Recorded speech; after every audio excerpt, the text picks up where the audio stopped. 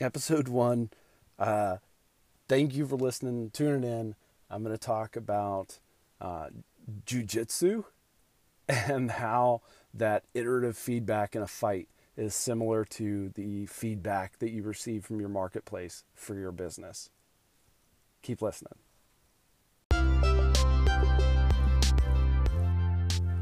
Delivering better products and services faster starts with providing an incredible work experience to the people doing the work. This is how you generate serious velocity. Welcome to episode 1 of Serious Velocity.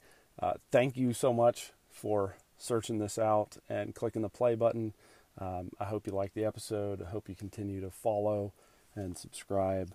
I'm gonna go into relating adapting outcomes in a fight to adapting to outcomes in the business market.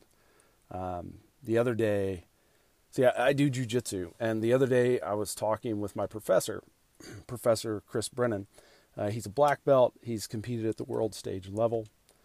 He's fought in the MMA. So to say the least, he knows a little bit about trying something, finding out that it didn't work, and then having to quickly adjust and try something else. Anyways, the other day I was talking with Professor Brennan, and we were discussing competition. He made the statement that competition is not where you find out if you're the best. Competition is where you find out what worked and what didn't work. He said that competition is where you're always learning, and even if you win, you're always looking for what you didn't do well and what you've got to improve for the next time. That the minute you stop learning how to do better is really the minute that everyone else will pass you.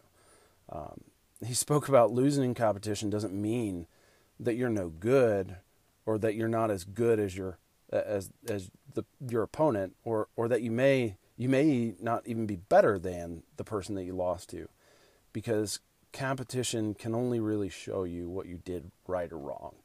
So in a fight, you go into it with a plan, but if you're not willing to adapt and change that plan in the fight and something goes wrong and you just stay committed to that plan, it's very likely that you're going to lose the fight. But if you're willing to adjust, and then you have a higher likelihood of overcoming your competition. So this is just like a brief summary of this talk that we had, and I'm hoping to get him on here soon to talk in more depth. But so much of what he said is relatable to the world of business, because taking a product or service to the market is not the end-all be-all. You don't win or lose based on market exposure. You win or lose based on your willingness to pivot from your original plan. So exposure to the market can only generate feedback, which is required to determine things like product market fit and business market fit, like reaffirming, finding out what you need to change. And from that feedback, you make those changes and you continue to press forward because you're in a position to be adaptive. You maintain a low level of threat exposure. And the longer you remain stagnant and committed to that original plan and unwilling to adapt, then the higher level of exposure that you have, and just the quicker that it's going to increase the longer that you stay there.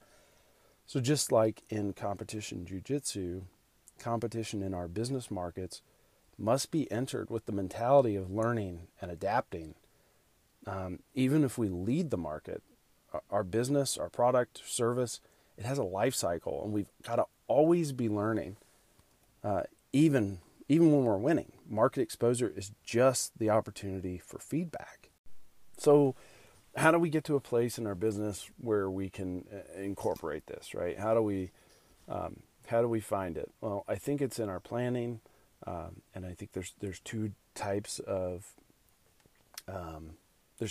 approaches when it comes to planning. Maybe one would be like this really plan-driven approach, and the other might be more of like an adaptive approach, or what some people call agile.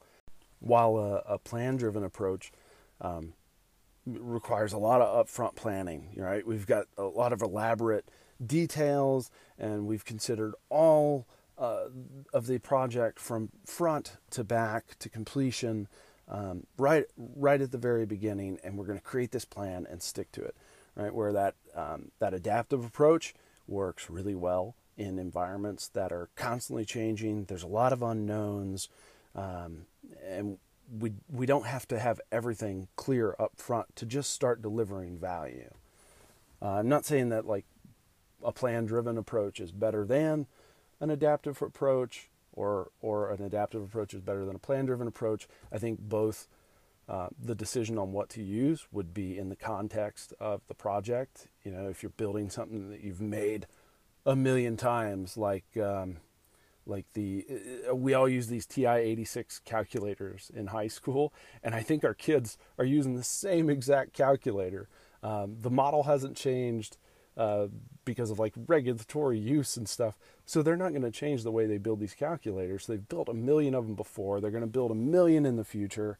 So why change the way that we're building it? Do a plan-driven approach there.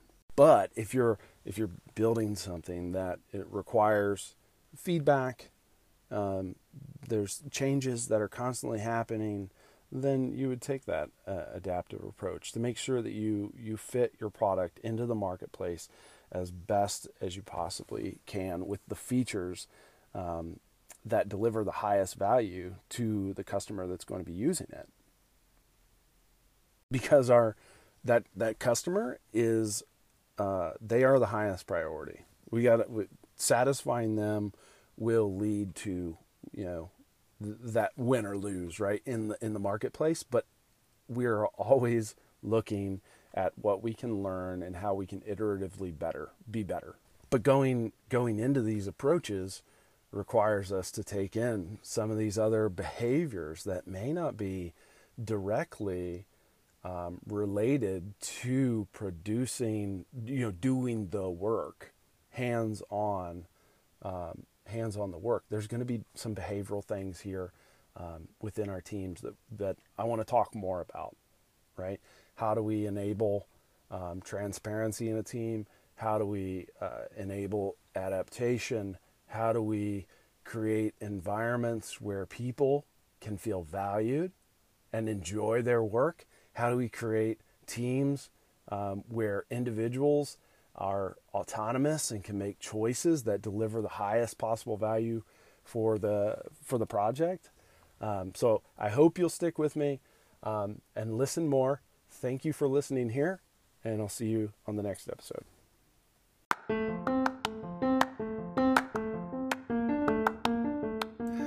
Thank you so much for listening. This episode was brought to you by Collaborly, where we make faster decisions, incredible meetings, and better business experiences.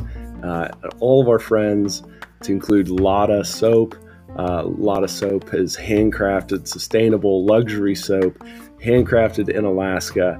They individually select sustainable and environmentally friendly ingredients, and then they craft small batches using this cold process method that produces this long-lasting bar with rich and creamy lather.